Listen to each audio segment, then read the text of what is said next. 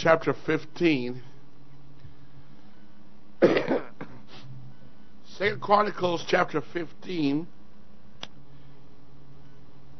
and verse 1. And the Spirit of the Lord came upon Azariah the son of Obed,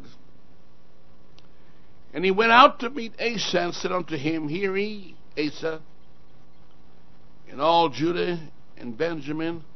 You can learn to play. Keep on playing. You're catching on. Very good. She's in training. And he went out to meet Asa, and said unto him, Hear ye me, Asa, and all Judah and Benjamin. The Lord is with you while you be with him. If you seek him, he will be found of you. But if you forsake him, he will forsake you. For a long season, Israel, the nation of Israel, hath been without the true God, and without a teaching priest, and without law. But when they were in their trouble, did turn unto the Lord God of Israel, and sought him, he was found of them. And in those times there was no peace to him that went out, nor to him that came in. And great vexations were upon all the inhabitants of the countries, not just Israel. A nation was destroyed of nation, and city of city. For God did vex them with adversity. God did vex them with adversity. And then to Asa he said, Be strong, Asa, therefore, and let not your hand be weak, for the work shall be rewarded. And when Asa heard these words, and the prophecy of Obed the prophet, he took courage and put away the abominable idols of all the land of Judah and Benjamin, and out of the cities which he had taken from Mount Ephraim, and renewed the altar of the Lord that was before the porch. He renewed it, and gathered all Judah and Benjamin, and the strangers with them, out of Ephraim, Manasseh, and out of Simeon, for they fell to him out of Israel in abundance, when they saw that the Lord his God was with him. They saw that the Lord God was with him. Verse 12, and they entered into a covenant to seek the Lord God of their fathers with all their heart, with all their soul, that whoso would not seek the Lord God of Israel should be put to death, whether small or great, whether man or woman. And they swore, shouting unto the Lord with a loud voice, with shouting, and with trumpets and cornets. And all Judah rejoiced at the oath, for they had sworn with all their hearts, and sought him with their whole desire. And he was found of them, and the Lord gave them rest round about. Lord, thank you one more time for your word. Thank you for what you're doing right in our midst, Jesus. We give you the praise. We give you all the glory. Thank you for what you're going to do tonight. In Jesus' name. Jesus' name. May we be seated. I want tonight to ask the question, is Christianity a religion of peace? Is Christianity a religion of peace?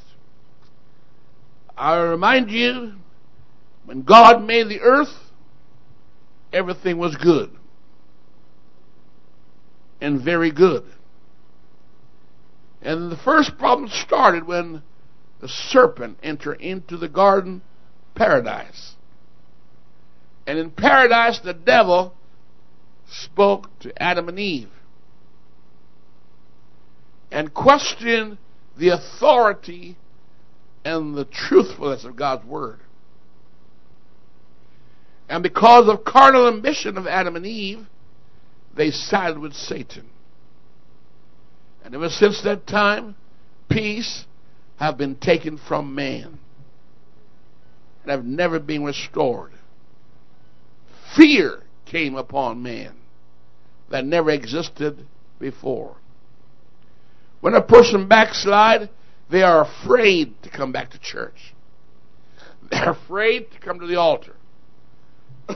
Not because God is a terrorist, not because the church is a terrorist or executor of God's judgment, but there's a fear of condemnation in their heart that makes them hide from God.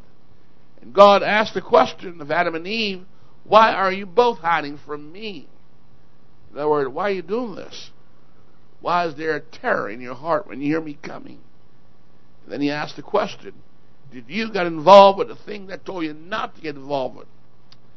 And they start shifting the blame. Well, the girl you gave me let me do this. And she said, no, it's not my fault. The serpent let me do it. He beguiled me. And you know what God did? God cursed the serpent, punished Adam and Eve, pushed them out of the garden after he clothed them. And since that time, peace have never been on earth since. We've never known a paradise experience. You and I do not know what paradise is like. In fact, you and I are the grandchildren of Noah and his wife. You're not the direct offspring of Adam. You're the direct descendants of Noah, Shem, Ham, and Japheth. There was peace come out of the earth when Cain rose up for some reason at the altar over religious activity and believed he should kill his brother because God showed preference, he thought, to Abel and not to Cain. And God said, Cain, what's wrong? I didn't show favoritism. Your brother did what's right, and I signaled by sending fire of approval. You didn't, and I didn't respect what you brought to me. And he said, you're going to reign over your brother anyhow. You're the first child. You have authority. Well, one day they talked together, and anger, like a peace, wrath rose up in the heart of Cain. And he slew his brother. The first blood spilled upon the earth. And since that time, our earth is filled with bloodletting. Everybody who killed another person is from the spirit of Cain. Doesn't matter what their religious persuasion is. The father of murder is Cain. He first killed his neighbor, that he didn't even have a cause for doing it, but he killed him anyhow. And then walked away as if nothing had taken place. Wiped his mouth, wiped his hand. When God asked him, where's your brother? He said, my brother? He's not my brother. Am I his keeper? Don't ask me. Very rude in response. And the Lord said, you know what? Your brother's blood is crying to me. Every time you shed the blood of a person, that blood cries to God. Amen. And so God said, you're going to become a vagabond. I'm going to put a mark in you. And every person who murders somebody have acquired a mark on their life, and they've acquired sonship to the devil. They become sons of perdition, and they become an outcast, even though they might still have an altar and be religious. And so since that time, the earth knows nothing but violence. In the 5th and 6th chapter of Genesis, says there was no peace in the earth. That violence filled the earth. It was so prominent and so cruel that God had to drown man that he made, because man had destroyed peace that God brought in the earth. They killed one another. And as they killed each other, God said, I can't put up with this anymore. I'm sorry I made man. I'm sorry I put my hands on them and breathed them the breath of life.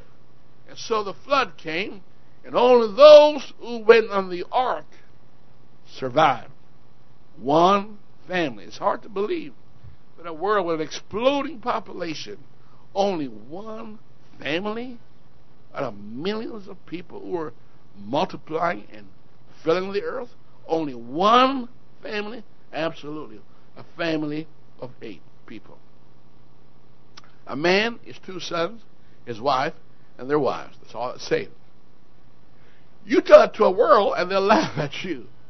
But in the land of Turkey, God put evidence that the ark did exist. When the ark was finished and landed, and they came out, God said, let's start again. Let's start all over. And God said to Noah, if a man slay another man, that man should be executed. He must experience corporal punishment. Well, our world didn't like the law God gave Noah. And then God gave Moses some laws to augment what he told Noah. And still man didn't like it. Today we're living in a season that's comparable to the time of Noah. Violence filled the earth. The news report about popular, famous men, and by that it means men of renown, men that have more fame and praise than even God himself. We worship men that we worship, call it demagogue, men of renown. And here we come into the book of Israel, writing the prophet concerning a king called Asa, how God spoke in his day and said there was a long season when the nation of Israel, to whom God had revealed to Abraham, Isaac, and Jacob the monotheistic teaching of one God and the righteous living, to whom he gave Moses the law of the 10 Commandments and Levitical priesthood and the tabernacle plan and the festive seasons and made them a peculiar people above all people on the earth, because in chapter 10 and 11 are the origin of nations. Every nation on earth can find their origin and their fathers and ancestors in chapter 10 of Genesis, out of which Israel also came. And God said they have somehow disbanded the true God, and they're without him, and they're serving the God of the heathens. And so God just said, okay, you don't want me, bye. And God left them alone. You know the story, how Elijah wrestled with them and said, hey, if the God you serve is God, then serve him. Or the God that your fathers knew, serve that God. And they would not say a word. And you know the contest at Mount Carmel, how he finally, Elijah won the battle because Baal couldn't worship and did what they asked him to do. But God did respond after 64 words from a true man of God. Minority does not mean inferiority, as the world wants you to think. And so, majority doesn't mean you're right. It just means that maybe you're all going the broad way and the wide gate and going down a hill. That's what it might be meaning. Amen. And so, we see here Asa is faced with a situation. Israel is backslidden, and the altars of strange gods and high places are everywhere. And he said, look, man, I got to change all this. He was going to cut them down and go back to the original true God of David and Abraham. And God told him why there was a problem. God said, the reason why, in chapter 15, 2 Chronicles says, the reason why there's no peace in the land, no peace in the earth, because there is no true God, there is no honest, truthful priesthood, the laws of God is absent, and the altar is dug down, the temple of God is closed down, and so what happened? There's no peace to him that go out or him that come in. God said the reason why there's no peace, because there's no God. There's no truth. And the people are vexed upon all the inhabitants of the earth. If Israel is not right with God, you mark it down as worse with the world. Israel is God's people, no matter what anybody tells you. When Israel is not living for God, then the world's not living for God either. And the sins of Israel can hasten God's judgment on the world. Because judgment must begin with God's people. Otherwise, he can't judge the world. The world going to say there's favoritism here. And so God's telling Israel why there's no peace in the world. Why city are destroyed of city. Why nation and racism is rampant and brutal and cruel and savage. And God's telling them why there's adversity to all people. And He said the only remedy for this terror that reign night and day is to bring back the true God. Bring back the true worship. Bring back what originally was at Genesis chapter 1. Absence of that, there will be no peace. There will be continual vexation upon all the inhabitants of the countries of the world, and nation will fight against nations, and kingdoms against kingdoms. And it says they will have vexation because God, who is the King of peace, backed out. And now they're on their own, and God said they're going to destroy each other. Now, it's no coincidence that Jesus Christ, 700 plus years later, came and repeated the same sentiment. In the book of Matthew, Jesus said, nation will be destroyed of nation. Kingdom against kingdoms. Wars and rumors of wars everywhere. Pestilence, the earth rebelling against humanity. Animals attacking us. Their fear is gone. And there's no peace to any person. In fact, He called it the great tribulation coming, such as was never since man was on earth. What is happening to our world today? The fulfillment of prophecy and the repeating of an historical malaise. We are doing the same thing. Now, for a long season, this earth is without the true God. Our Bible in North America and in Europe have been looked upon as a hate literature that's literally taught in universities. Sociologists and psychologists will tell you that you go to church, you go there to be condemned. They'll tell you the Bible is hate literature. They call disciplining a child child abuse. They call Jesus' name in blasphemy every day. They reject the teachings and the life of Jesus. The Ten Commandments is banned on all level of existence in society. Schools are not even allowed to repeat 23rd Psalms. They can't sing in a song to Jesus Christ. They can pray, but not in His name. Amen. They can pray to any other God except Jesus Christ. And all the Christian values that we used to and built our society on, they are rejected. The family is redefined. It's dysfunctional, and truth has fallen down in the street. If you live holy, you become a mocking stock, a prey, a ridicule, whether by satire or by cartoon or in the courts or wherever you go. You are ridiculed. Injustice is seen everywhere. We see outcomes given to the highest bidder. The poor are stomped on, and the rich just make more riches at the expense of their fellow citizens. All right? Children are robbed of the knowledge of Jesus. They're not allowed to be taught in school the Bible. But they can read any other book, any other religion, but don't mention Jesus. Don't go there at all. And going to heaven as a hope of the Christian faith is mocked. And sports become their love pleasure more than they love God. Church is empty and stadiums are full.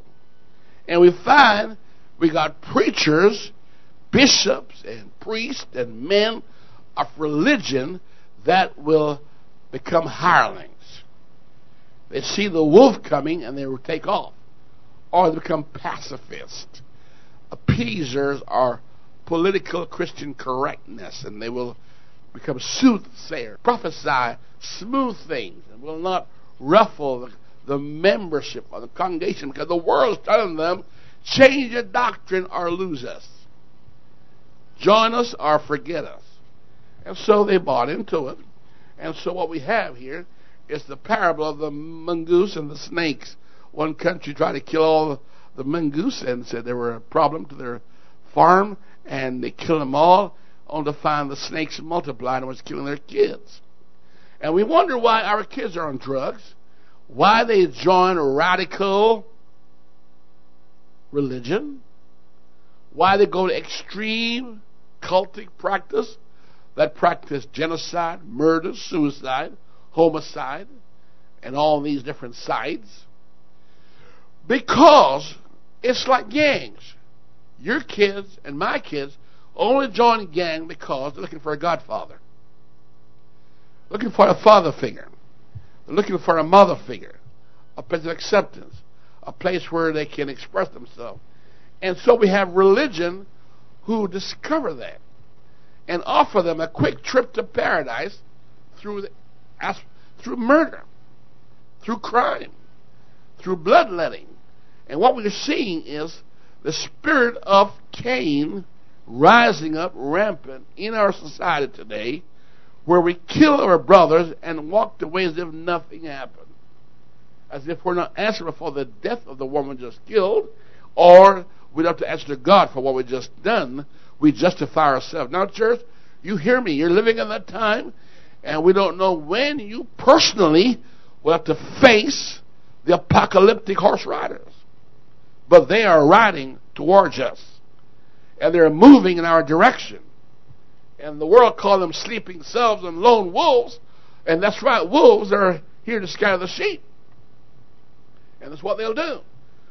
If someone don't sound the alarm, the watchman's supposed to be on the wall and see the enemy coming and blow the trumpet. But if the people hear the sound and do not make any move towards, amen, self-preservation, then they're going to be in trouble. All right. And so we find there's a mockery going on. So the thing is Christianity a religion of hate? Now let me give you some background here. Symbolism means a lot. Otherwise people wouldn't have them. People wear a beard and a mustache and sideburns, and they wear rings, and they wear all these symbolic chain around their neck. But the reason why they do it, it's not from God. It's Babylonian practices. It's Hittites and Perizzites and Ishmaelites. You know, Ishmaelite by a ring in his ear. You know, African by marking his forehead, knife marking. You know, a Jew by phylactery. Amen. And they all got this symbolism. And so that's why our church don't believe in the symbolism of our world. Now, I know Christians fight to keep it because they're half-baked, like Ephraim. Ephraim is a half-baked. You know, a cake half-baked cannot be eaten. It's gooey. And we've got gooey Christians that you can't fellowship with. They're half-baked. They're not fully baked. And you can't work with them because they'll corrupt you. Because you won't change them. They'll change you. That's always happened. You take your good son and daughter and put them in a bad school, and I promise you, your kids come up bad. Because they don't want to be, what? Different. And the world know that we don't want to be different, so they force their fashion on us. Even though the fashion of this world passed away. Preachers won't preach holiness. They won't preach sanctification. They won't preach separation. They won't preach modesty, and because they know the people don't want that. They'll see abomination before their eyes and allow it. And as long as the choir make noise and sing good, but the golden calf is still staring at them. Amen? And so we got our Babylonian custom that we buy into. But as for me and my wife and myself, we don't want it. When I get knowledge, my life change. When I get information, I change my dress code. When I get information, I change the way I attire myself. I didn't know before, I did in ignorance. But once I get knowledge, I change. Some people are never going to change. And we say, okay, you don't have to. But on the wedding day, God will take care of you. They didn't change the wedding garment. Hello? You got the wrong garment on, he'll throw you out. So, and that's what the point I want to raise. We don't have the right to do God's work for him. We're witnesses. You're going to find that. Now, here's some things to remind you of. In 2 Chronicles 15, 3-6, the world today is in that exact position. That is the problem of terrorism. That is the reason why we got alcoholism and drugs. The government, rather than deal with marijuana, they legalize it. Rather than deal with homosexuality, they legalize it. One time in the DSM-4, it was a deviant behavior, and now it's an okay behavior. What we're seeing here is an appeasement of the mobosity called democracy. Isaiah 9:6, they do not want the Prince of Peace. They deny that God has a family. They deny the Son, deny the Father, deny the fact that incarnation took place. And so they said, away with him, crucify him, give us a thief, Barabbas. Give us a mongrel. We don't want nothing thoroughbred. All right? And so they told my wife and I one time earlier in the city here that I'll always be alone preaching to my wife and myself. And I said, well, welcome to the club of Noah. I don't mind joining Noah's club. I'd rather be in Noah's club than Ahab's group. All right? And so, Hebrews chapter 7, verse 1 to 4, talk about the King of Peace. This world has a God. His name is not Jesus. But the Bible says the God of this world, the devil. Satan is the God of this world. Small G-O-D. He's not really God. He make himself God. But he's not God. He's not eternal. He's not omnipresent. He's not omnipotent. Doesn't know everything. But he's worshipped as the God of this world. Read chapter 13 of Revelation. Look how they worship him. He's called a beast. Now, church, what comes to mind when a human being sees a beast? Fear. Terror. Why does God depict Islamic countries as beast-like in Daniel chapter 2? Why is Daniel terrified by the image he sees? Why is John terrified by the image of the woman he saw and the outriders? Why is he terrified? Because human beings don't normally terrify other human beings, but animals do. You come across a lion, you'll be terrified. A bear, a leopard, you'll be terrified. And if you come by a beast that you can't describe, that you know he's got iron teeth and claws of brass and tongue like a serpent, he's a monster. He's in the fear. And yet these are end-time symbolic kingdoms of this world that will come upon a world that means in the time of their reigning on earth, fear will be rampant. That's why God tried to comfort his Christians, says, let not your heart be troubled. Let not their fear be our fear. God did not give us the spirit of fear. But the world is fearful right now. The world don't know which news to print. They're happening too often, too fast. The world realizes they cannot control what's taking place because they're not dealing with man, they're dealing with spirits. Falling 1/3 demonic spirits in the abyss ruled by the Apollyon. The devil. So the spirit of Cain is with us, the son of perdition, or the spirit of Judas, the man of perdition, or the man of sin. Coming out of Asia Minor. Now, when you look at Daniel's image, chapter 2, does that bring calm to your heart or fear? This long, tall, colossal, horrible-looking thing. Bring fear. In Daniel chapter 7, when you look at the symbolism of the lion, the bear, and the leopard, fear. So it's okay. It makes sense. If in the latter days they're going to reign, then they're going to reign and bring fear. And fear hath torment. So we're living in a tormented society. Government are at their wits' end. I'm trying to tell you, we are living in an age where people despise government. People despise laws. It's called antinomianism. The whole purpose of democracy is to have a lawless society where the people is the voice of God. Rather than God's voice to the people is the voice of the people are gods to God. In other words, taking the word away from God. Now, Why does God refer to Rome, the fourth kingdom, as looking so horrible? Look at it in chapter 2, chapter 7. Because you see, Rome in the Bible is symbolized as a wolf. I don't like to see a wolf by myself. Romulus, which has reference to wolf, Jesus said, when the wolf comes, the sheep will be scattered. It happened when Rome took over the so-called church in the 3rd century A.D. And Paul foresaw that and said, when I'm gone in Ephesus or in Turkey, that what? The wolf would come. Again? Is that right? And scatter the flock. Now you see, folks, I'll tell you, these are symbolism of terror. We're in an era of terrorism. But where love is made perfect, there is no fear. And only God is love. But love in our world has waxed cold. Huh?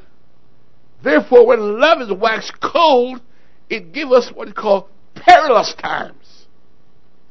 When evil men and seducers would wax worse because love waxed cold. They can stick your eyes out, cut your head off, amputate your hand, and like Cain, walk away as if nothing happened. They can kill his brother and go have lunch after, like nothing happened. Blow a plane up, and then go have a lunch sandwich. That's what Cain did. And what happened to his mother? Nothing happened. What kind of image would come to you if you see a red dragon with wings, 10 horns, and 7 heads? Wouldn't that generate fear? And yet these symbolisms are permeating our world, permeating our kingdom. And these are emblem of spirits. Have you seen someone demonic? Do you embrace a demonic person? No. They generate fear. Their eyes are glossy. They are unbecoming. Now the psychiatrist acts like he can deal with it, but he can't. Because he himself got the same problem. Hello? Now, how will you respond to a serpent, a flying serpent, or a beast with many heads, 7 heads, 1 body, and having all the cyclop appearance of a bear, a lion, a tiger, and all this fear? So you see, our world, as we get further and further away from the knowledge of God, we become more linked with the beast of the field. Now, was it a mistake when God said to the king of Babylon, which is Iraq today, I want you to spend 7 years in the open world from your kingdom, and I'm God going to give you the heart of a beast for 7 years. How long will the Antichrist reign? 7 years. What is he called? The beast of the earth. And God said, after 7 years, I'll bring it back from that. Think about it. Think about it. There's a man that God's going to give a heart of a beast. Revelation 13, talk about it. The beast of the earth. You say, well, I don't believe that. Well, Judas, it says, and Jesus gave him up, and the devil went in his heart, and he became the ambassador of Satan. And handed Jesus over to whom? The mob. But don't forget other times in the Bible when God changed another man's heart, called Saul, to make him a glorious king. God gave him a new heart. What I'm trying to say, the heart of the kings of this earth is in the hand of God. Pharaoh, I raised you up to do what you're doing. Hitler, I raised you up to do what you're doing. You say, I don't believe that. Hey, look, man, Stalin, I raised you up to be what you are. And Churchill, I raise you up. Every leader in the world, God set kingdoms up and God take them down. Because the heavens rule. The earth does not rule. Now, terrorist is of God. For the scripture must be fulfilled. Jesus will be sold for 30 pieces of silver. It had to happen. Now you're going to blame God? The potter has power over the clay. He can make some men to vessels of honor and some of dishonor. For example, in Daniel 7, God gave that big old terrible lion the heart of a man. In another occasion, he gave that same kingdom the heart of a beast. That's why God said, I'll give you a new heart, a new spirit. So we are in a time where peace is taken out from the earth. Slowly, but surely. The police and the military cannot shoot devils. They can't shoot satanic spirits. Huh? There are 1/3 of angels that fell. And you can't shoot the invisible. But the invisible can assume the personality of human beings. And I believe right now, just like we're filled with the Holy Ghost, people are filled with unclean spirits. And just like the Holy Ghost makes us leaders into all truth, unclean spirits lead men to all error and vileness. To do things contrary to nature. You can't lock up Satan. You can't lock up Gabriel or Michael. But they can sure provoke us to anger. And they can make us do terrible things. That's why the Bible said the Christian has a greater power in us than he that's in the world. Otherwise, we become used of Satan also. God said to Ananias and Sapphira, how did Satan get into your heart to do this? Because the Jesus in you should stop the devil outside of you. How did he get in? Oh, church, you don't understand the times you're living in and where you're headed, my friend.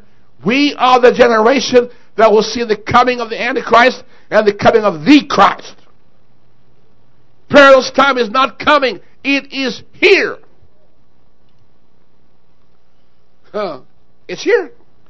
Satan knows the time for him is short. God's doing a quick work and the devil's doing a fast work. And a collision of worlds. A collision of spirits. You're blessed, church. This pastor's talking about it. I'm going to tell you right now, most of my brethren ain't talking about nothing. I like the apostles, the Bible said, when they grabbed Christ to crucify him, they were shocked. Because they weren't paying attention to what Jesus was telling them, trying to tell them. Now, folks, you know, the Bible lets us know John was on the Isle of Patmos, and in Turkey, which is Turkey, Asia Minor. Crete's a little bit off. Patmos a little bit off from that area.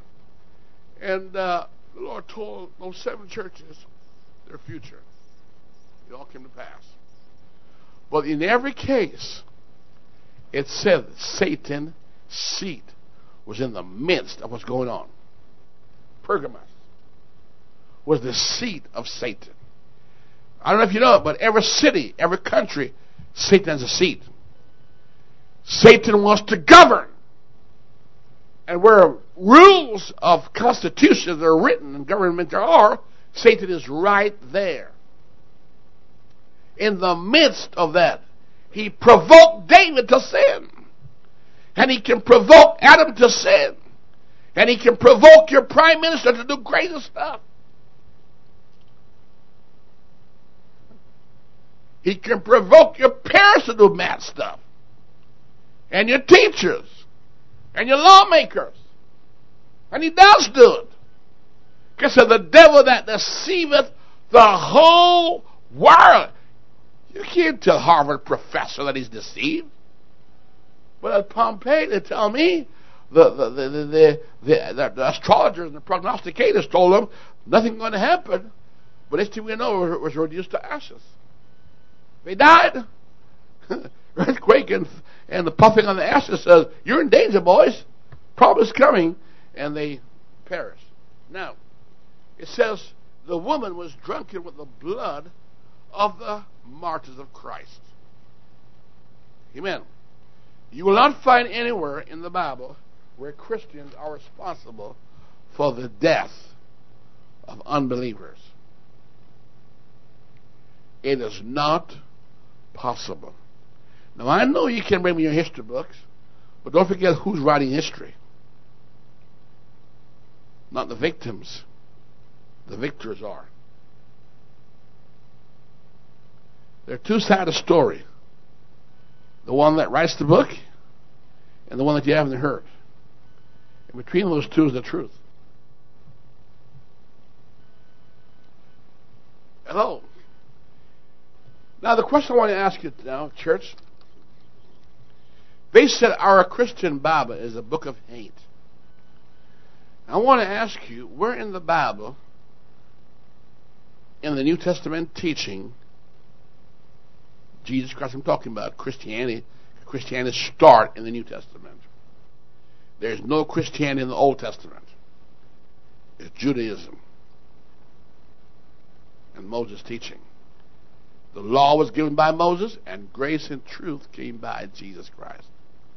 The book of Hebrews tells that Jesus Christ is better than angels, greater than Moses, superior to Aaron, and such like.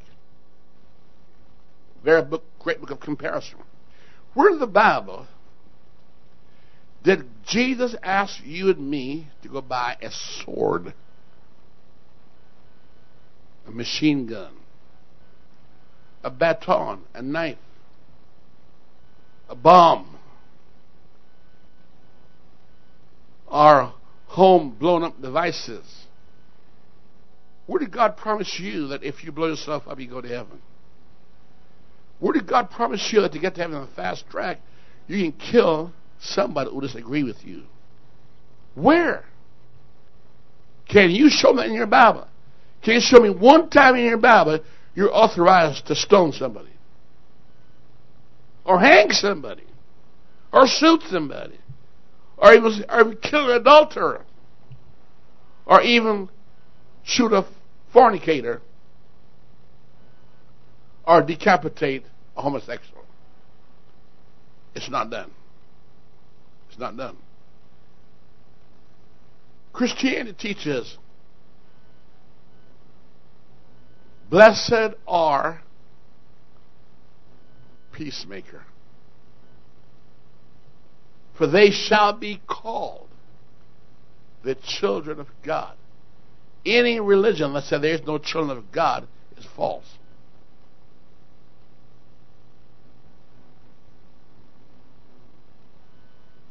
Who said, great peace have I given you, not as the world giveth, give I unto thee?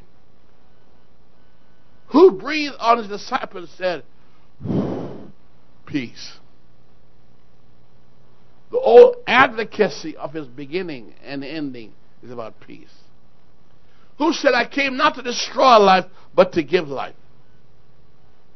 Who said to us, the weapons of our warfare are not carnal? In other words, we don't go buy knives and batons to kill people. But they're what? Mighty through God to the pulling of strongholds. Who said to us that wars come from lust and flesh and the works of the flesh?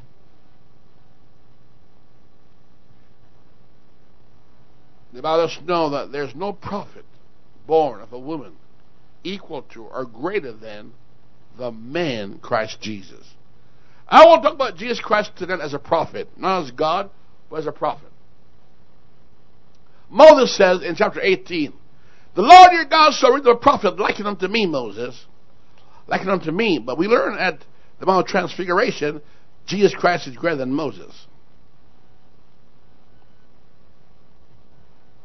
How does Christianity compare to other religions and their founders? After all, it was in Turkey, in Antioch, where they gave the name Christians. The name Christians didn't start in Jerusalem. The name Christian didn't start in Rome. It was started in Antioch, right there in Turkey. So even though Turkey may try today to distance herself from Christianity, the origin of that name came from there, Antioch, Asia Minor. How many preachers know? How many saints know that? How many Muslims know that? That the name Christianity begun in Antioch, where it was a multicultural church. In Jerusalem, for the first umpteen years, it was all Jewish only. And they brought Paul down. Barnabas, who was born in Antioch also, from Cyprus, brought Paul there to teach. How many of you know that Paul was a terrorist one time? Paul was a terrorist who terrorized the church. And how many of you believe that terrorists can be saved?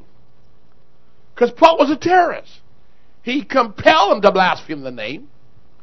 He killed people in the name of religion, thinking he's doing God a service, thinking he's doing God a favor, and God made an example of him for future terrorists to tell them, you're not doing me a favor.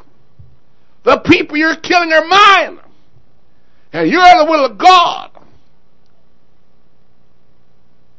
And God says, you're persecuting me. And I said, no, I'm not. I'm fighting for you. He said, no, you're not. The people you just stoned while going to kill and murdered and executed and give corporal punishment, they're mine. He said, what's your name? Didn't say Allah. So my name is Jesus. Who are you persecuting? You're persecuting Jesus when you persecute his believers. He said, what do you want me to do? He said, go down a street called Straight. There's a place in Turkey called Straight, a main street, went from east to west, and it's called Straight. Go there, and in the house of a guy called Simon, you'll find a guy who will talk to you, tell you what to do. Judas, sorry. Judas was his name. He said, he'll tell you what to do, and he got converted. Now, folks, I'll write some things down here, let you know. Jesus didn't give us a hate religion. There's nothing about Christianity that's threatening to our governments. This church is not a threat to our community. This church will never be a threat to the governance of Canada or the United States or to Europe or to any political party, because we're not politically minded. We are ambassadors of Christ. We're not politicians. We don't have any agenda except the salvation of man. Nowhere in the Bible are we taught that we should execute capital punishment on anybody who blasphemes the name of Jesus Christ. It's not allowed. Anybody can blaspheme Jesus Christ and their sins be forgiven. They're not allowed to be executed on no circumstance. The prophet Jesus. Jesus said he judged no man and condemned no man. Nobody was condemned to death by Christians. And by the way, I know when you say Christians, people think of Roman Catholicism. No, that's the wolf. That's Romulus, who stole the name Christians and attached to it Catholic. Universal. But it's a Roman church. I'm not talking about Roman Catholic. They're the fourth kingdom with the iron teeth and the nails that stomp and destroy and kill. And history shows it in Fox's Book of Martyr. That's not us. Never will be us. Jesus said he came to seek and to save, not to destroy life. He rebuked his disciples who said, call down fire and burn up who? Those who rejected his religion. Those who rejected his teaching. Peter, James, and John said, call fire down, burn up the Samaritans. He said, you don't know what spirit you're of. In other words, you're of the devil. I'm here to save lives, not take lives. Jesus Christ forgave all manner of sins. Nobody were allowed by Jesus to be stoned, even the girl taking adultery. She was not put in a pit and then stoned. she was not stoned. Jesus challenged all to prove that he as a man had any sin in his life. In fact, Jesus taught, feed and love your enemies. Jesus was a righteous and holy man and portrayed that and endorses that. They said, never a man spake like this man. Paul says, I find no fault in him. He's a faultless prophet. No fault in this prophet, Jesus. His name is above all other names because God gave him that name which is above all names. Jesus was above all the angels. He's worshipped by angels, by wise men, and by his believers. Jesus said, I judge no man, because vengeance belongs to God, not the followers of God. The followers of God are not allowed to execute anybody. Not with guns or swords or by suicide, bombing, or any kind of that matter. You don't represent God. Because God said, thou shalt not kill. Stand for what it says. And Jesus Christ said the devil is a murderer and a thief. And where there's murder, there's thievery also. And plunder. Alright? Jesus rejected Peter using a sword to defend Jesus Christ. The prophet Jesus told Peter, I don't want you to defend me with your sword. Put it away. He rebuked him. Jesus is the Prince and the King of Peace. Amen? He taught to love your enemies. Jesus never overthrew or tried to resist the Roman government. Didn't one time interfere with their politics. Never said one word against Caesar. Never tried to replace Rome. He says, my kingdom is not of this world. I'm talking about true Christianity. He said, do violence to no man. Jesus Christ did not risk the authority of government. He paid taxes. He submitted to Pilate and Herod and all those men. So they have to confess there is no fault in this man. He never lifted up a sword. Never cursed a person. Never condemned one.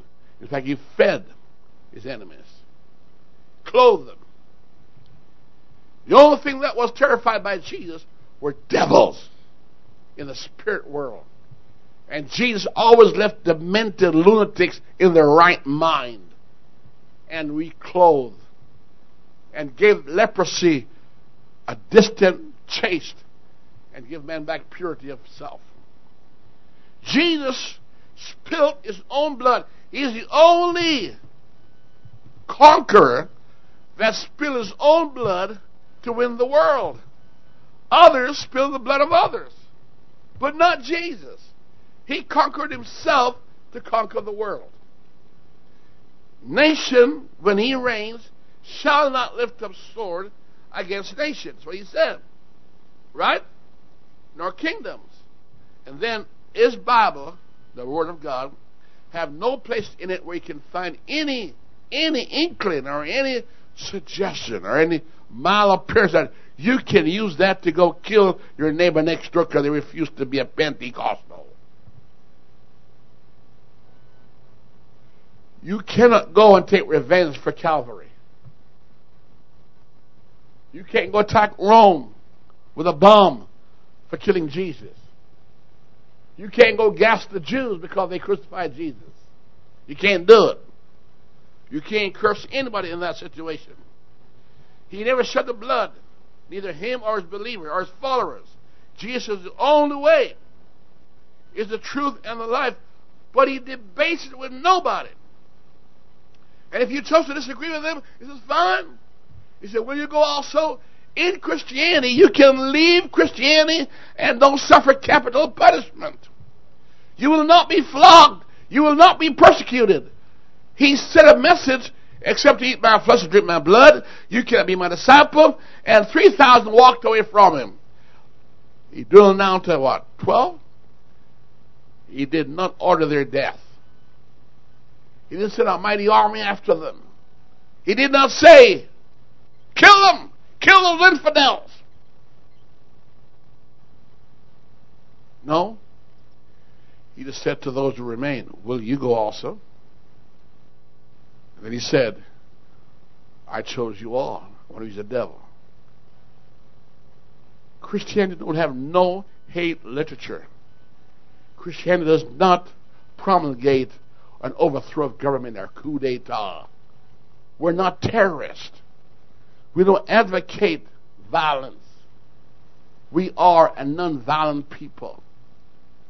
Our leader is such and said, follow my steps.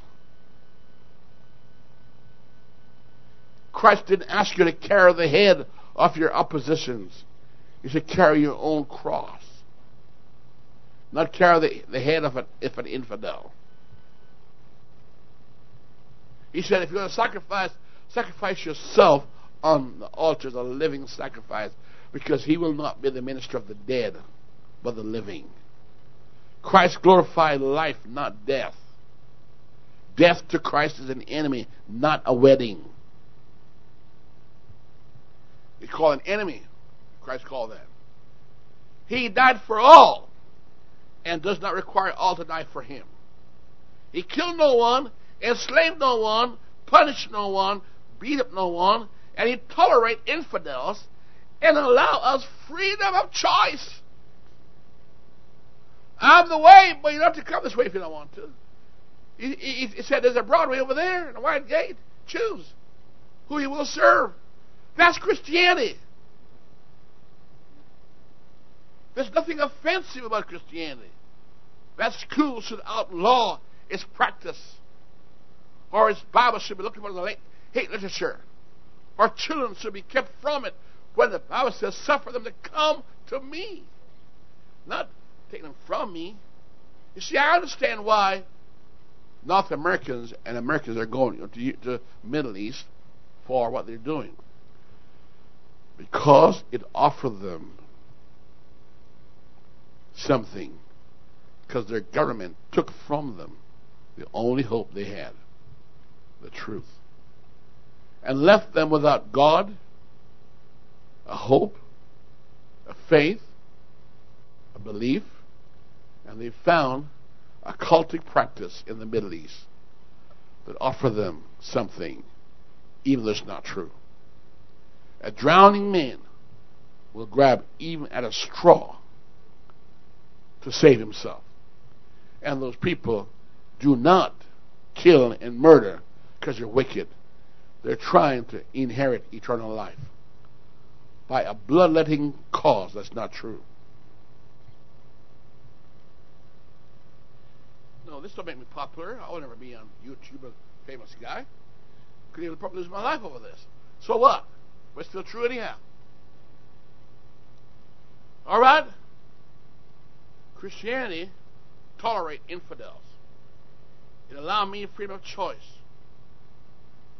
I don't have to fear tonight an apostle, a prophet, a teacher, an evangelist come with a sword to kill me tonight in my sleep because I didn't accept Christ as personal Savior.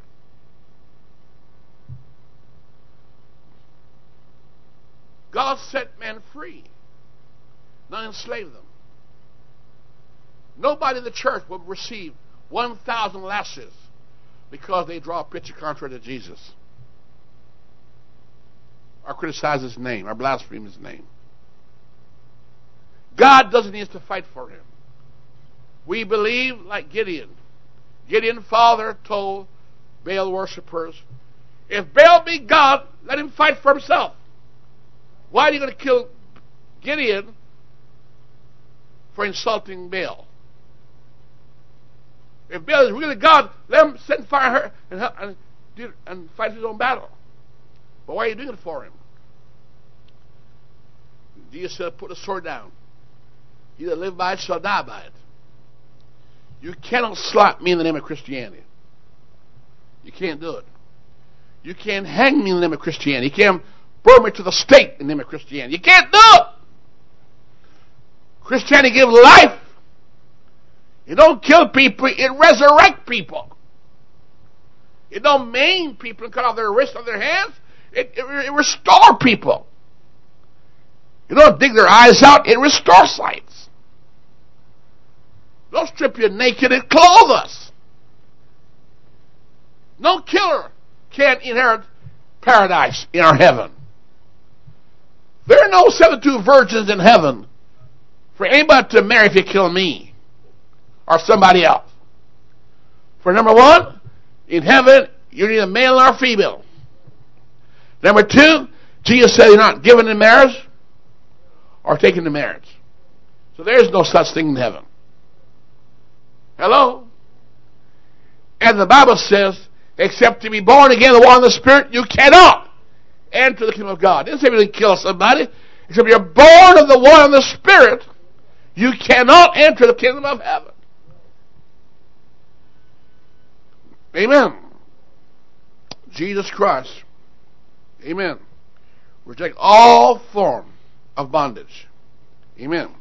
Now, we know that God is God. God's a spirit. I'm going to believe that. Church, you're living a time where there are religions that ask you to abandon your faith and accept theirs or lose your head. You don't lose your head, you're going to lose your salvation. Read to the seventh church what it says. Don't deny my name. You see, we've never been put on a test and trial. And I thank God we don't have to. Paul says, you have not yet resisted unto blood. So you can sit there and look at me like I'm crazy, but you don't know what tomorrow may hold. Who's the authorized force to take life? Did God ask you to fight for him? The only battle I know we're going to fight is in chapter 19, Revelation. Amen? It won't be a tank and jet planes. Revelation said the armies of heaven coming down. God said, I'll fight for you, not the reverse. You don't fight for God. He said, vengeance is mine, I'll repay. You don't go around paying, kill backsliders or apostate people. He didn't do that. He said, leave the tares until the hand of the what? Harvest. Church, you know what I'm saying to you? We're told. Let me start over again. Take the message. Number one, God said, he'll fight for us. The battle is the Lord, not yours. Number two, vengeance is mine, God said. I'll repay it. Not you. You need the repayment. I don't want to do it.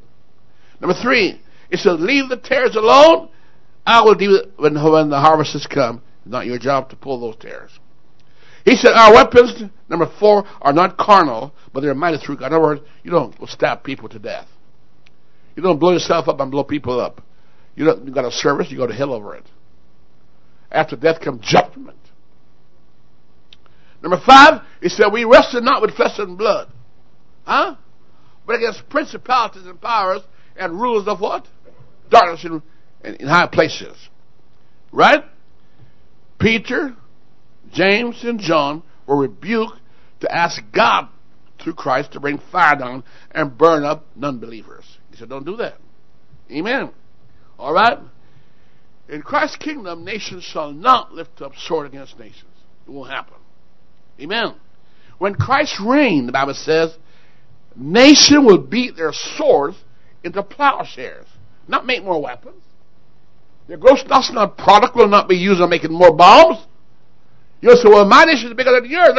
Look how many airplanes I got. Look how many jeeps I got. That don't make you great. That makes you more cruel. Amen. When Jesus Christ reigned, and we will reign, we shall not learn war anymore. Think about it. But until then, the horse ride of the apocalypse is here. Got to deal with it. Now, we know religious extremism didn't start with ISIS or with Rome or these modern day religious fanatics or extremists they call them. They don't want to call them barbarians, so you use fancy, nice word, extremists, but really they're criminals, murderers. That's what God called them. Amen. When Herod killed all those babies, what was he doing? Was he of God? No. Jesus says, suffer them to come to me. Right? They want to stone Jesus. So he blasphemed in John 10. Is that right? In Acts 7, these fanatics, they stoned Stephen. All he said was, here's your history. Here's what you did. You made a mistake. Turn around. And they gnashed it with their teeth. Kicked up dust. And murdered him. Of which Paul was the ringleader. In the name of religion. In the name of God. Acts 9:1. Read about terrorism in the Bible. Terrorizing Christians. There's no record where Christians ever terrorized anybody, ever stoned anybody, ever execute anybody. It's a peaceful faith. You can't go in the Bible and find any scripture that allows you to do murder tomorrow. It just don't exist. Yet in other religions, you can find scripture that could easily be misinterpreted to mean go kill infidels. Yes. And those who kill in the name of their religion, that's how they understand it to read. It's not that they're evil, that's what they think their leader wants them to do to inherit eternal life. And they want eternal life. Because which man never said don't want eternal life? When they die, they want to go to heaven. What do you think? They want those virgins. They want paradise. They want their sins not to be held against them. And we hope they're right, because it's not right in the Bible. At Lystra, they stoned Paul. What was his sin? He healed a man. He healed a man. When Paul got converted, nobody got murdered anymore. Nobody got stoned. Nobody got whipped. In fact, he got whipped. He got stoned. He's now become the lamb to the slaughter and the sheep before the shearer. It reversed. If any man is in Christ, he's a brand new creature. Put up your sword and put it away. The only sword I know is the Bible. The Word of God. Can I hear him and not there? Church, I'm telling you, we are living a time. Your government is fearful of evil and seductive men today. Your country is in fear. More fear than you know it. They can't protect you. The enemy is just too much. It's too much for them to cope with. They can't shoot them all. They can't kill them all. They can't get rid of them all. There are too many. Right now we got 1 million people wanting to change 7 billion people.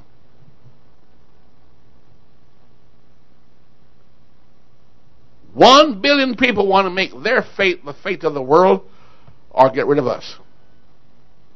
Where they are the only one on earth, and that is their goal. Right or wrong, that is their goal. Because their teaching teaches them that. It's what they believe. Acts 16, we see the spirit of intolerance. Was not Christian being intolerant. Christians said, come on, let's reason together. If the Lord be God, then serve Him. If Baal, serve Him. We don't just serve Him. Do what's right. Do what you think is right. Well, we won't kill you for it. We'll still love you regardless of what you do. It was Elisha who put blindness on the enemy, the Syrians, from the Asia Minor. And someone said, kill them. He said, no, you won't do that. Feed them. Clothe them. Dress them up. Not buy a butcher knife and cut their heads off. That's not peace. That's cutting us to pieces like we're hamburgers. Amen. We are living in a generation of invention of evil things. Their minds are on evil continuously. Christianity, they say we're no earthly goods that get us off the earth. Well, we're the one holding back judgment. But we don't have the right to pronounce judgment on people. We can only tell it's coming. We tell people judgment is deferred to when you die. But they try to do it right now for God. And we say, no. We don't judge you. God judges you when He comes to the time. We leave you for God. Live out your life. Do what you want to do. But after death comes judgment. They say, no. We're going to make sure you die now. We're going to cut your head off. In Nigeria and some of those countries, people got, different missing parts of their body because they made a mistake or they sinned or they're caught in illicit sex or adultery or fornication. They stoned some of those who were lucky to survive, but they're mutilated, their eyes are plucked out, their hands are cut off. That's not what Christianity is. That's not brotherhood. Jesus said to Christians, do unto others as you would like them to do unto yourself. That's what Christianity is. It's a message of love, not hate. Can you hear amen? Is that true or not? Amen. Now, in Ephesus, Paul went now and taught it. He just simply taught the doctrine. Even the town clerk have to confess, these guys are not robbers of churches. They did not defile your temple. They didn't even touch your God. All they did was just preach Jesus. Now, I dare some of you to preach Jesus in parts of Africa and the Middle East. And see what happened to you. Go on the street and see what happened. You will not live to see your family next day. You'll be dead. And yet in Christian nations, people from those strict laws are seeking refuge among Christian nations. Most refugees come from countries that practice Sharia law, and they're running from it. And yet when they come to Christian country, they demand Sharia law. Women run from it, and when they hear it's coming to Canada, they get upset. Right or wrong, they get upset. They say, you want to bring us back where we ran away from? And yet we got Canadian kids who don't understand Sharia law running away from Christian laws because they've been taught that we teach hate literature. They've been taught that we teach abusive teaching for kids, where we beat kids and whip kids with a rod. And they teach that the Bible is draconian. So now they don't hear about God. They don't know what Jesus says. Don't understand the freedom they have come from a Judeo-Christian belief system of liberty. And they want to go where people are running from. Now there's something wrong. I told you a story before. In the Caribbean, I saw pigs run into the slop that was hot and got their nose burnt, ran screaming. And while they're running from the hot slop, others are running towards the slop, not paying attention that why are they running from it? And they run into it. It's not our kids are radicalized. No, they're looking for a paradise, not promised by politicians, but promised by religion. Because man was made to serve a God. And no matter what you do with him, he will find a way. If he can't find the right way, he'll create one. If he can't find the true God, he'll make one up. But he will serve a God. And so we got false prophet ready to fill the gap. Because Satan don't care how you go to hell. He doesn't care what religion you are, whether you're Pentecostals, Catholics, Baptists, Jehovah's Witnesses, Muslim, Islam, Shinto, Sikhs. He don't care what you are. Just don't find truth. Because I want to see you in hell burning with me. Go to the church of your choice, but make sure it's not right. Do what you want, make sure it's not right. Kill all you want to. But in chapter 11 of Hebrews 35:40, church, I'm talking from my heart. I'm trying to help you, church. I don't care about politics. I'm not going to try and crusade the world. I'm not here to go change the world. But this is my world. This is my ministry. I belong to you. They can do what they want inside the walls. I don't chastise other people's kids or other religion. That's their problem. But I got a right to tell you what I know is true. In chapter 11, 35 to 40, Christians, rather than fighting and retaliating and killing and using weapons, look what they did. They were tortured, refused to recant. Read for yourself. They were mocked, cruel mocking. There were scars. They were sawn asunder. They were crucified, mugged, lied upon, tortured, fried by politics, Jews, and religions that didn't like Christianity. Because Jesus taught us, you shall be hated of all, what? Nations for my name's sake. It just so happened we worship a God who they hate.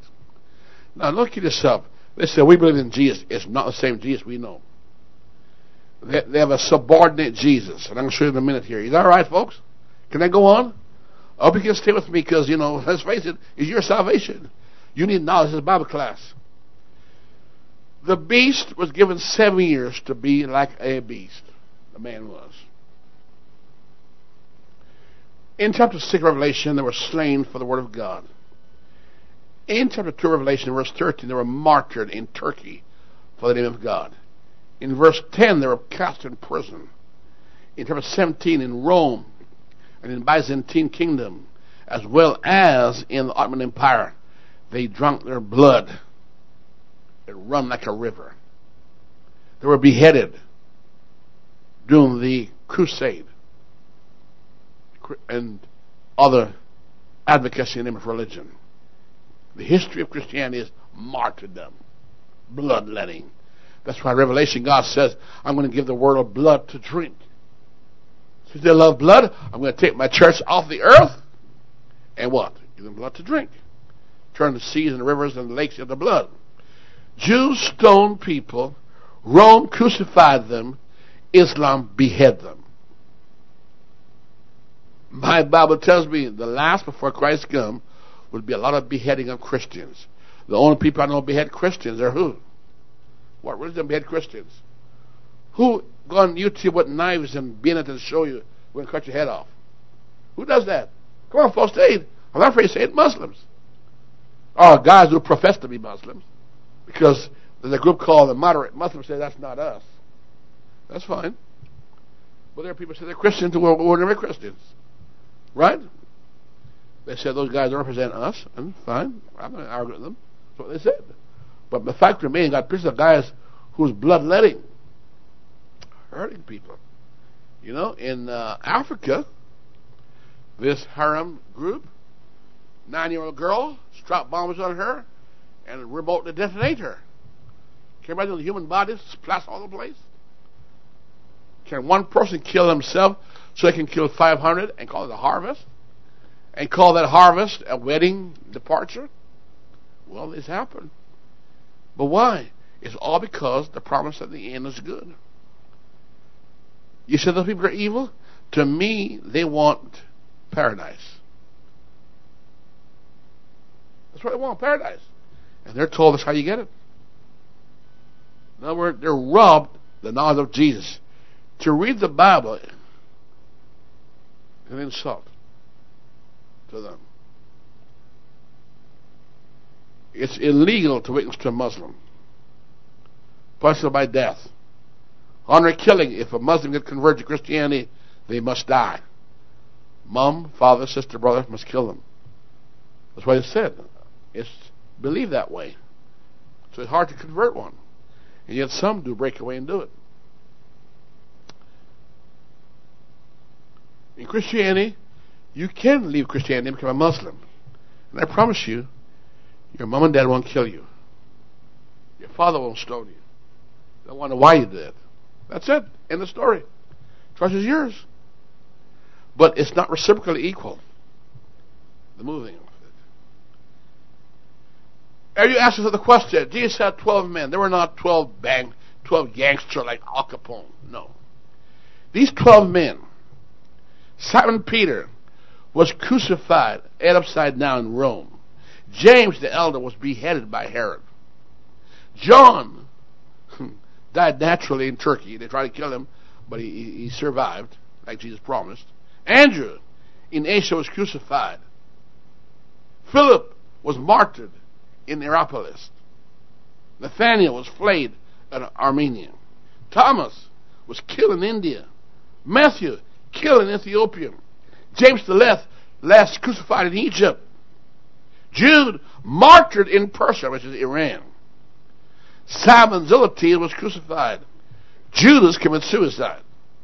Matthias martyrdom in Ethiopia, and Saul was beheaded in Rome. Well, see, but not one of them killed anybody. That charge cannot be laid against them. They did not overthrow government, didn't subvert government. All they did, they preach and teach. The only weapon they had was their reasoning. They reasoned the Word of God. They were like lamb to the slaughter. They were among serpents and scorpions. That's where Jesus Christ sent them in all the world. Their adversary was the devil, not people. They faced tribulation and trials and temptation, fiery trials. They were scourged. They were mistreated. They wandered around in sheep clothing. They did. And the Bible said we must not think it's strange if the same thing happened to us. Think about it. All right? There were peacemakers. They're called the children of God. And they were pure in heart. And they shall see God. Before I close, I need your permission for about 15 more minutes. If that's okay with you, I want to talk to you here. It's important we understand that we are being killed around the world. Christians are being killed around the world, believe it or not, are being literally killed around the world, beheaded, scourged, imprisoned, and have no defense at all except to run. They're being killed by many religious groups. And we are forbidden to retaliate. We have to turn the other cheek. If you do anything different, God says, you're not mine. Ask you to walk a mile, go 2 miles. They want your coat, give you a cloak also. We're pacifists. We don't carry weapons. So we're not a religion of hate. We're not perpetrator, amen, of intolerance. We tolerate unbelief. We tolerate backsliding. We tolerate gays. We tolerate lesbians. We tolerate fornicators, adulterers. We tolerate witchcraft. We don't go judging them. We leave that to God. We love everybody. Whether they're Muslim, Islam, Catholics, we're taught love. For without charity, we're nothing. And that's what our leader taught us. That's what we do. Yet we are accused of the contrary. Here in this building, the authority will walk in here with impunity and just step all over us. Yet they will not do it to a Muslim mosque nor to a Catholic church. You know why? Because we're not violent. We're easy prey. It's like those druggers in the States. They know who to catch and who they don't touch. Al Capone was always safe. But the guy on the street, down and outers, they arrest him all the time. They were easy prey.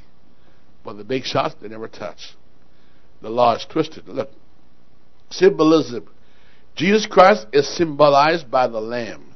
You know what I mean? Innocent. Non-offensive. Right? Islam is symbolized by the crest of a moon and a star. In 570 was the birth of their prophet. In 610, his vision started in a cave. In 622, he preached in Mecca. In 622, he fled to Medina. In 624, he won the battle at Mecca against the Meccans. In 625, he was defeated. And in 630, he recaptured Mecca, and then he died in 632. Then his relative, Abdul Barak, how you pronounce his name, took over, and they put together the Quran, which is his writing. Muhammad never saw that book. but his writings and what he had, the vision, are in that book. Then they murdered that guy, and then Ali came on, they murdered him too. So the fourth caliph is Ali. Now, as a result of this murdering going on here, we have Sunnis, which are the original, and the Shiites, which are the Ali followers. The Ali followers believe that the successor to Muhammad must be a direct descendant of Muhammad, and those that belong to Sunni believe you should vote in his successor. And they fought over that, and they're now divided over that. So they have no real leader to bring the two together. And they're hoping that Turkey will do that. Turkey is called the grandkids of Ottoman Empire. Turkey has a unique position, half in Europe and half in Asia. If Islam want to get into Europe, it must come through the auspices of Turkey, because Turkey sits on both sides. Otherwise, they will never get to Europe. So they're fighting now to bring a caliphate in Europe. It's not going to happen. But the peaceful way to do it is come through Turkey. And that would be a deception. It's like the Gibeonites in Israel. Are you with me? Now, the Quran, all right, came into existence in Islam because they said Christianity and the Jews corrupted and changed the Word of God and changed God's message. So God sent their prophet Muhammad to talk to us. And so that's what they teach. That's what they believe. Now, they have a right to believe what they want to believe. Do they? But so do we. Have a right to believe what we want to believe without fear. They should to serve what they believe without fear, and so should we. Is that correct? That's fair game. Now, I'm trying to show you. It is believed that Islam fought against the Trinity doctrine, but then deep teaching will show Arianism and Islamic faith have a lot in common. Arianism is the reason why Trinity came into existence, and it brought a lot of problems in Europe and the Byzantine kingdom.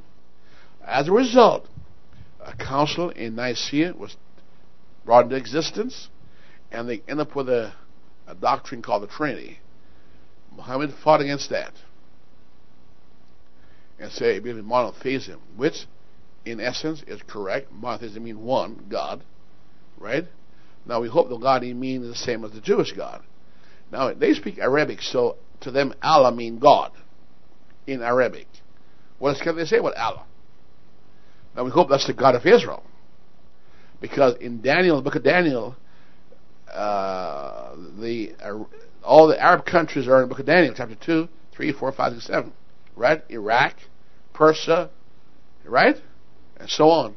And they always say that the God of the Jews is God, the true God. So the Muslims will tell that Abraham and Adam and all those guys were Muslims. Well, that's their prerogative. That's what they believe. But look at this here, folks. So we see here, the Arian believe that God of the Old Testament is not the God of the New Testament, Jesus Christ. And say God cannot be a human being. God has no family. God has no son. God has no mediator to God. And Jesus was just a prophet, a man, adopted the baptism. That's what Arian believes. It's similar to the belief of Islamic faith. Islam believes the same thing, that Jesus Christ is not God, just a human being. God has no family. God has no son. God has no intermediary. And Jesus Christ was just a prophet. A good man. A messenger. Islam believe that. Roman Catholic believe that Arian is wrong, and believe that Jesus Christ is both in the Old and New Testament, and come up with a Trinity doctrine, which I won't go into right now. Are you with me? And so they said that. So to the Islamic faith, Christianity is personified by Roman Catholicism, right? By which we have the Templar and Jihad and all that. They fought many battles. Finally, they defeat each other, and then next we know they defeat the Roman Catholic Church in the East, right? And put the Ottoman Empire into existence. And Byzantine shifted to the West, and the papal system, and remained that way till General Allenby in 1917 defeated Ottoman Empire and gave Jerusalem back to Israel. And today we have the war since then. Now, there are many inquisitions which Christians were not involved, but being persecuted in all these wars. Inquisition between the Spanish Armada and trying to defeat England. The jihad is what the Muslim fought against Roman Catholicism and others. And the crusade are the wars they had against Muslims. Okay? I'm not going to detail here. True Christian teaching, just mentioned to you a while ago, true Christian teaching, there are 9 fruit of the Spirit. None of them involve violence. They all imply put away your sword. You do not run evil for evil. And it talk about loving your enemies. It talk about bless them that persecute you. Give way to violence. No murder is allowed. You can inherit the kingdom of God by killing anybody at any time. You must forgive a person 1 day, 7 times 7. Not amputate their hand and give them capital punishment. It says pray for those who abuse you and misuse you and revile you. Bless the peacemaker. Preserve the peacemakers. Love one another. Do to others as you would have them do to you. Follow peace, without which no man can see God. All right? But Islam, the radical one, they call them anyway. Let's call it radical. Radical Islam. They said, you're still going to give 100 lashes for insulting anything in their faith. Beheading is part of capital punishment. Amputation for stealing and for adultery. Capital punishment for any disagreement with the Iman or the article of faith. Right? And so we believe, people believe, not me, but people believe there are 3 levels of Islamic faith. The peaceful Muslim is the one, after every crime is committed, these guys rise up and say we're a peaceful religion after every atrocity. So this one calmed the world. Right? And the world chose to believe that it's a peaceful religion.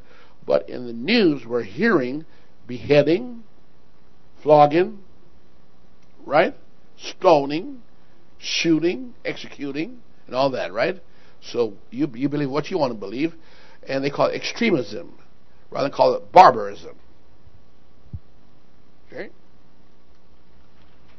Now, church, Islam will not tolerate the existence of any other religion where they are in power. No Islamic country where they're in authority and power will allow any other religion to be practiced. None. And when the Ottoman Empire took over, Byzantine, they built their temple or their mosque higher than the churches to prove that they were superior. Well, the latter part of their kingdom was very, very bloodletting. Many people died in Turkey. Read the history of the war of the Armenians. Read it for yourself. 1 million died. Look at this, folks. Their relationship in the world, Christianity in the world, and I don't mean Roman Catholics, because Roman Catholics are no better than Islamic extremists. They're the same. Rome had 30 years of murder, and it was plundering and killing. Even killed Muslims too. Slaughtered them. Killed Jews also. Now they're kind of tame today, but they got the Jesuits who carry their weaponry warfare. Alright? Now look at this, folks. So, adherents to the book of Acts and the epistles, I call Christians, they're not a threat to society or to non-believers. Christians are not a threat to governments or others in their beliefs, or to other religion, or persons or person, or to politicians or educators. We just don't carry arms to kill anybody.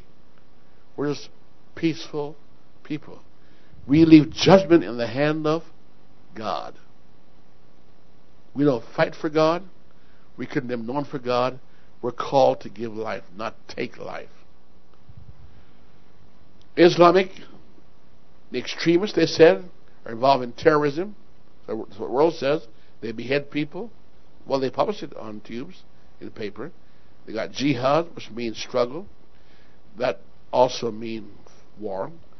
And they take revenge for their profit, something Christians won't do. And capital punishments is allowed for infidels, insulting the prophets, converting from Islam to another faith, or discredited the Quran, or had it, or in disagreement with Islamic faith, or criticized Islamic beliefs, or educating girls. Now, these are in the news. I'm not making that up. This is common knowledge that these things are happening. My point I'm making to you is Christianity is not involved in this. Christians are the lambs to the slaughter. We're being slaughtered. And we have no defense except run. That's what Jesus said. If they persecute the city, run to the next city and save yourself. But don't start killing other people as they're retaliating. Now, I was in one country where the guys had machine guns, and they said they're going to defend themselves. Well, I didn't know what to do either way. I mean, they know what they're doing. But they said the church were burnt down, and the guy slipped a big cut across his belly. How they tried to kill him. And so he said an angel saved him from being murdered. But he said to have service, they had to have people out there with guns to protect their building from being burned down while they're in there. We have students who came here who told us they were in a building where they tried to torch it while they're in there. And God miraculously saved them. Here's the founding. Christianity is looked upon as if we just got started. They call us freeloaders last night. That's what we call it, freeloaders, right? And all unflattering names. That's okay. You're not allowed to curse back. But that's all right. In the founders, Christianity was founded in 33 AD. Islam, 622 AD. The place, Jerusalem for Christianity, in Arabia for Islam. The founder was Jesus. The founder is Muhammad for Islam. The language is Hebrew and Greek. And Galileans, for the Muslim, is Arabic. The followings are called Christians, and the followings for the others called Muslims or Islamics. All right, the book is the Bible for Christians. It's Quran or the Hadith for Islam. The law of liberty, Christ's law of liberty for Christianity, and under Islam is a Sharia law. Salvation for Christian is you must be born again in the water and the Spirit. Acts chapter 2 and verse 38 to 40 tells you how to be saved. For the Muslim faith, you must abide by the 5 pillars of Mohammedanism. All right, the end result of your salvation for Christian after you're born again is paradise. For jihad, you must commit martyrdom to go to paradise. It's a fast track. Otherwise, you'll be weighed in the balance on the last day in the balance. And if you're doing bad, you won't go there. You go to hell. The leaders for Christianity is Jesus Christ, 5-fold ministry. Our ministers called apostles, prophets, pastors, teachers, evangelists. For Muhammad, they're called Imam. The last one to come is called the Mahdi, which I'll talk about later on. And the symbol of Christianity is the dove. 4 are the lamb. And 4, Islam, is the crescent moon or the sword. God told Ishmael he'd live by the sword. Ishmael intermarried with Esau, and they both lived by their sword based on what Isaac told Esau and what God told Ishmael. They both lived by the sword. Alright, non-believers are called sinners by Christians, and by Islam they're called infidels. The response to infidels, we seek to convert infidels, and Islam said they must be destroyed if they will not accept the Islamic faith. They must be destroyed off the face of the earth. That's what they believe. Come to a close here. Stay with me, please. The books of Christianity is what Jesus Christ authored, and while he was on earth, they wrote about him. And Muhammad is men wrote about him. Jesus gave us the Torah, our New Testament book. Muhammad gave them the Quran. Jesus focused on the New and the Old Testament and talk about the family of God. Muhammad gave them the Hadith as the word of Gabriel that was given to him while he spent his life in a cave. Jesus gave us the Beatitude, the grace, the law to live by, and there's no violence in there. Sharia law, they use this to carry out capital punishment corporal punishment, etc., to different people who commit certain acts contrary to Sharia law. Jesus believed in free will conversion. Whoso will may come. In Muhammad, you must come, or you'll be resisted. Come by force. You must, otherwise you die. When the Ottoman Empire was in play, Christians were allowed for a while to practice, but they charged them a tax. Then they changed that and began to rid them from Turkey and all those countries. That's why Christians are minority in those places today, because they're driven out by Islamic soldiers. All right? Christianity teaches thou shalt not kill, and Islam said if you have to kill for Allah, it's good. You go to paradise instantly and get a great reward in heaven. All right? Jesus believers are called peacemakers, but jihad means struggle. Jihad means struggle. Islamic faith. All right? Jesus allowed backsliders to take place and also bring them back. You know, in Muslim faith, you're punishable by death. In Jesus, teaching Christianity, there's one way to heaven, and to the Muslim, either you die in the jihad or you live out your life, and then you're going to go some other route by being weighed in the balance. Jesus never married and said there'll be no marriage in heaven. In Mohammedanism, you get 72 virgins if you're a martyr.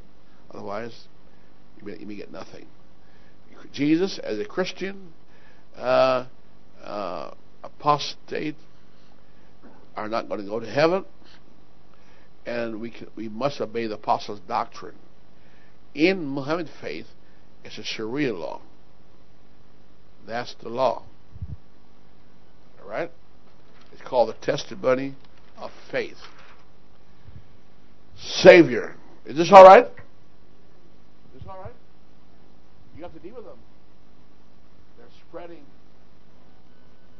And when you're confronted, you know what you believe and what you stand. Because people who don't know receive their teaching as gospel, because they have nothing to contradict it with. You got the Word of God. As Savior, Jesus is a Savior to the world. Muhammad looked upon as the Savior of the world. But Jesus was sinless. Muhammad confessed he had sins. Jesus' name is exalted above all names. In Islam, Muhammad means to be praised, the highest form of praise, the exalted name, exalted one. Jesus is worshipped. Muhammad, they said they don't worship him, but really they do praise him above all other as a form of worship. All right, Jesus shed no blood. Muhammad shed blood in wars. Jesus never killed anyone. Muhammad killed in battle. Jesus never had a sword. Muhammad had a sword. He fought in different places. All right, Jesus, that's with a free will. You're forced to be Islamic, and you have to submit or die.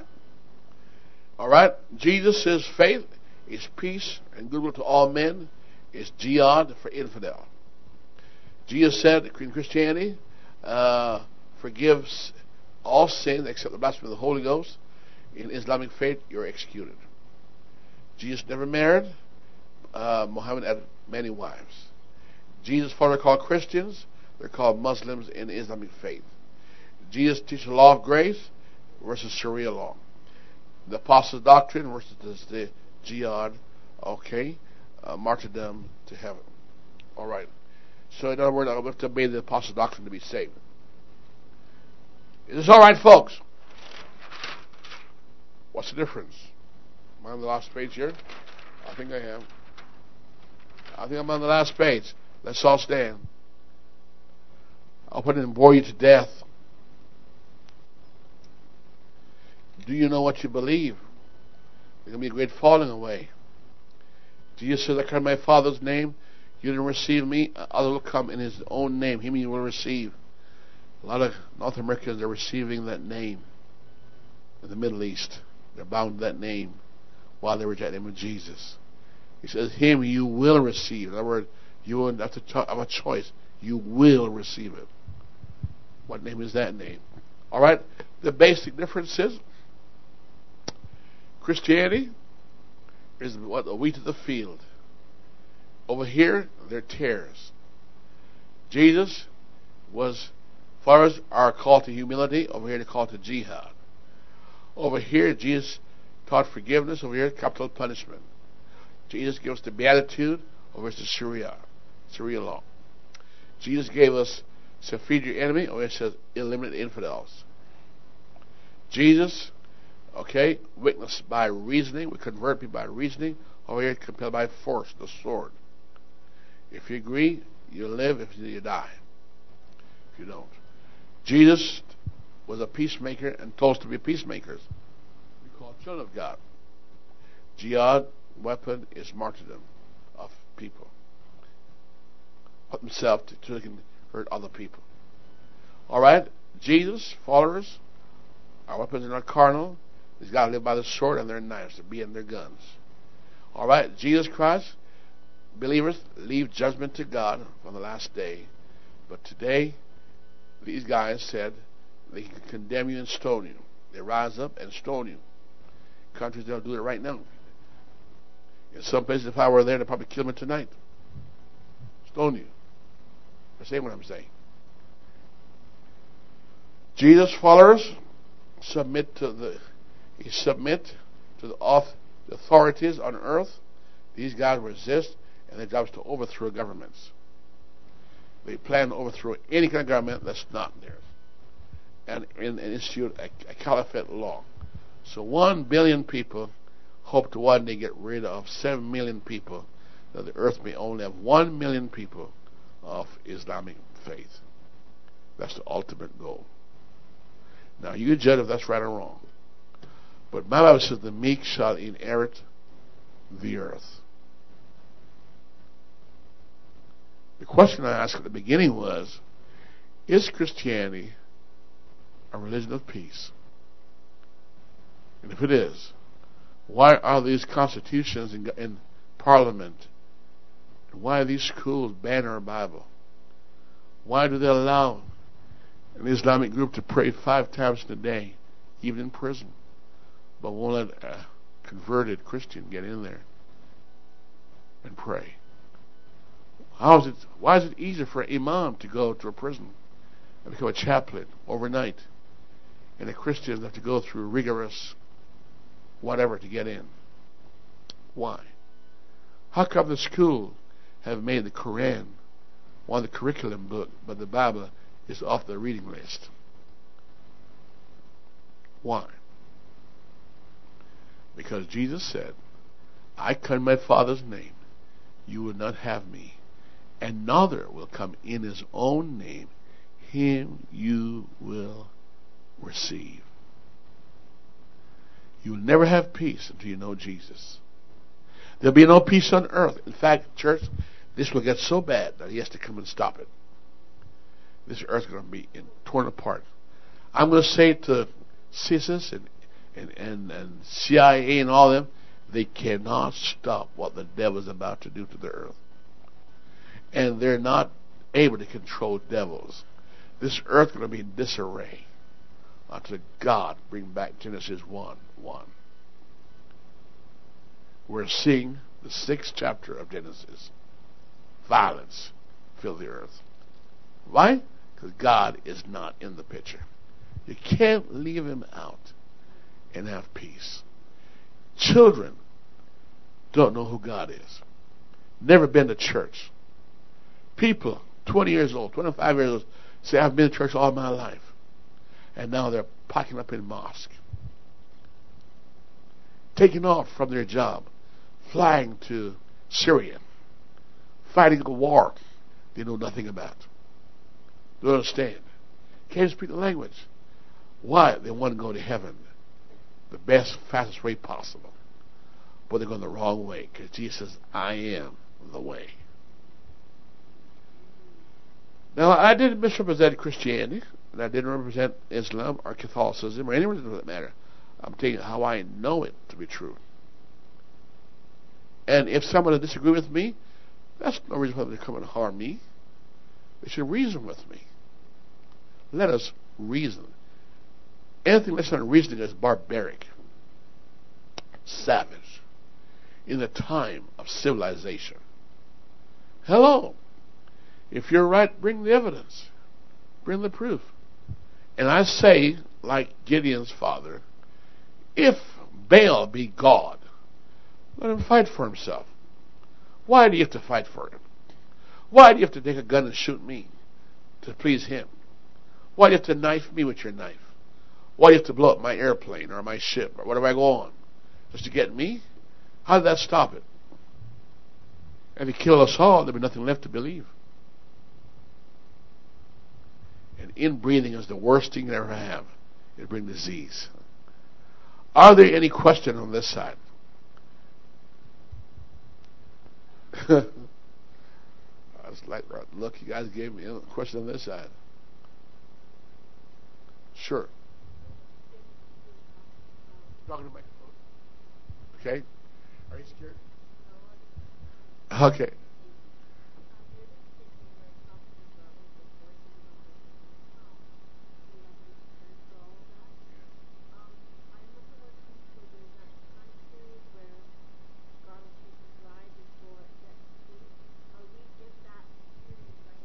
Good question.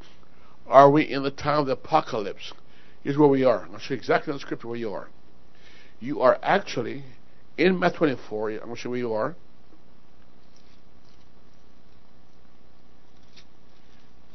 Matthew 24.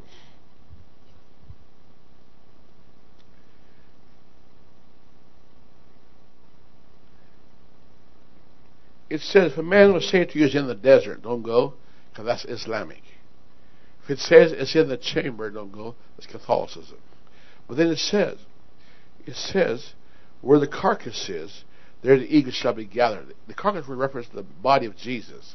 The eagles are the saints going to rise to meet him. Are you with me? Now, it says the tribulation is going to take place.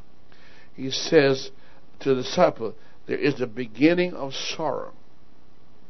Verse 8 is the beginning. That's where we are. We are in chapter 4 of Revelation. And now, the armies that are coming out, I want you folks to notice this, folks. I'm not making this up. Daniel chapter 2. Have you ever noticed? All these are Islamic nations today. This here, Iraq, Babylon the head, Medo Persia, Persians, Grecians, give us democracy, and the 4 generals, Syria, Egypt, the Ptolemy and the Seleucid Empire, and then you got what? The 7 churches. Guess who are they? Where are they from? Turkey. Where Paul came from? Turkey.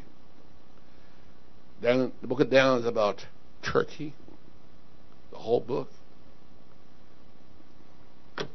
So, right now, the Muslim Bible will tell you they're waiting for the next Imam, the last Imam coming. The 12th Imam, I believe it's called 12th Imam. We are saying Christ is coming. A lot of their end time predictions, almost like it came from the Bible, but new names, change. Okay? I could say a lot tonight. I don't want to open this all over again, but we're in the end of that situation. Here's where the church is, sleeping. In other words, 50% of us are not going to make it. No oil, meaning the Holy Ghost. No Holy Ghost. Not ready. Unprepared. Totally unprepared. And won't know what's going on. So they will not understand. But if people understand, I'm going to instruct many. I'm instructing you right now. I understand. I'm telling you what goes on. I'm saying it's happening. It's ISIS and all that. Okay. To give you an example here, I'll kind of show you something here. The name, then I meant to show it tonight. I don't remember it with me. But the name that they call in France if you take the I out, you get Jesus. I'm going to see that. I'm going to see that. Huh? They're saying, I am Jesus. Amazing. Why are they saying that? I am Jesus. Now, it says, this faith are going to come in peacefully with small people and then become strong. How do they come? They call them now lone wolf cells waiting for release. Government at their wits' end. You're not fighting a normal army now. You're fighting powers you don't understand. And guess what? You can't threaten these guys with death. They love death. They have a covenant with death.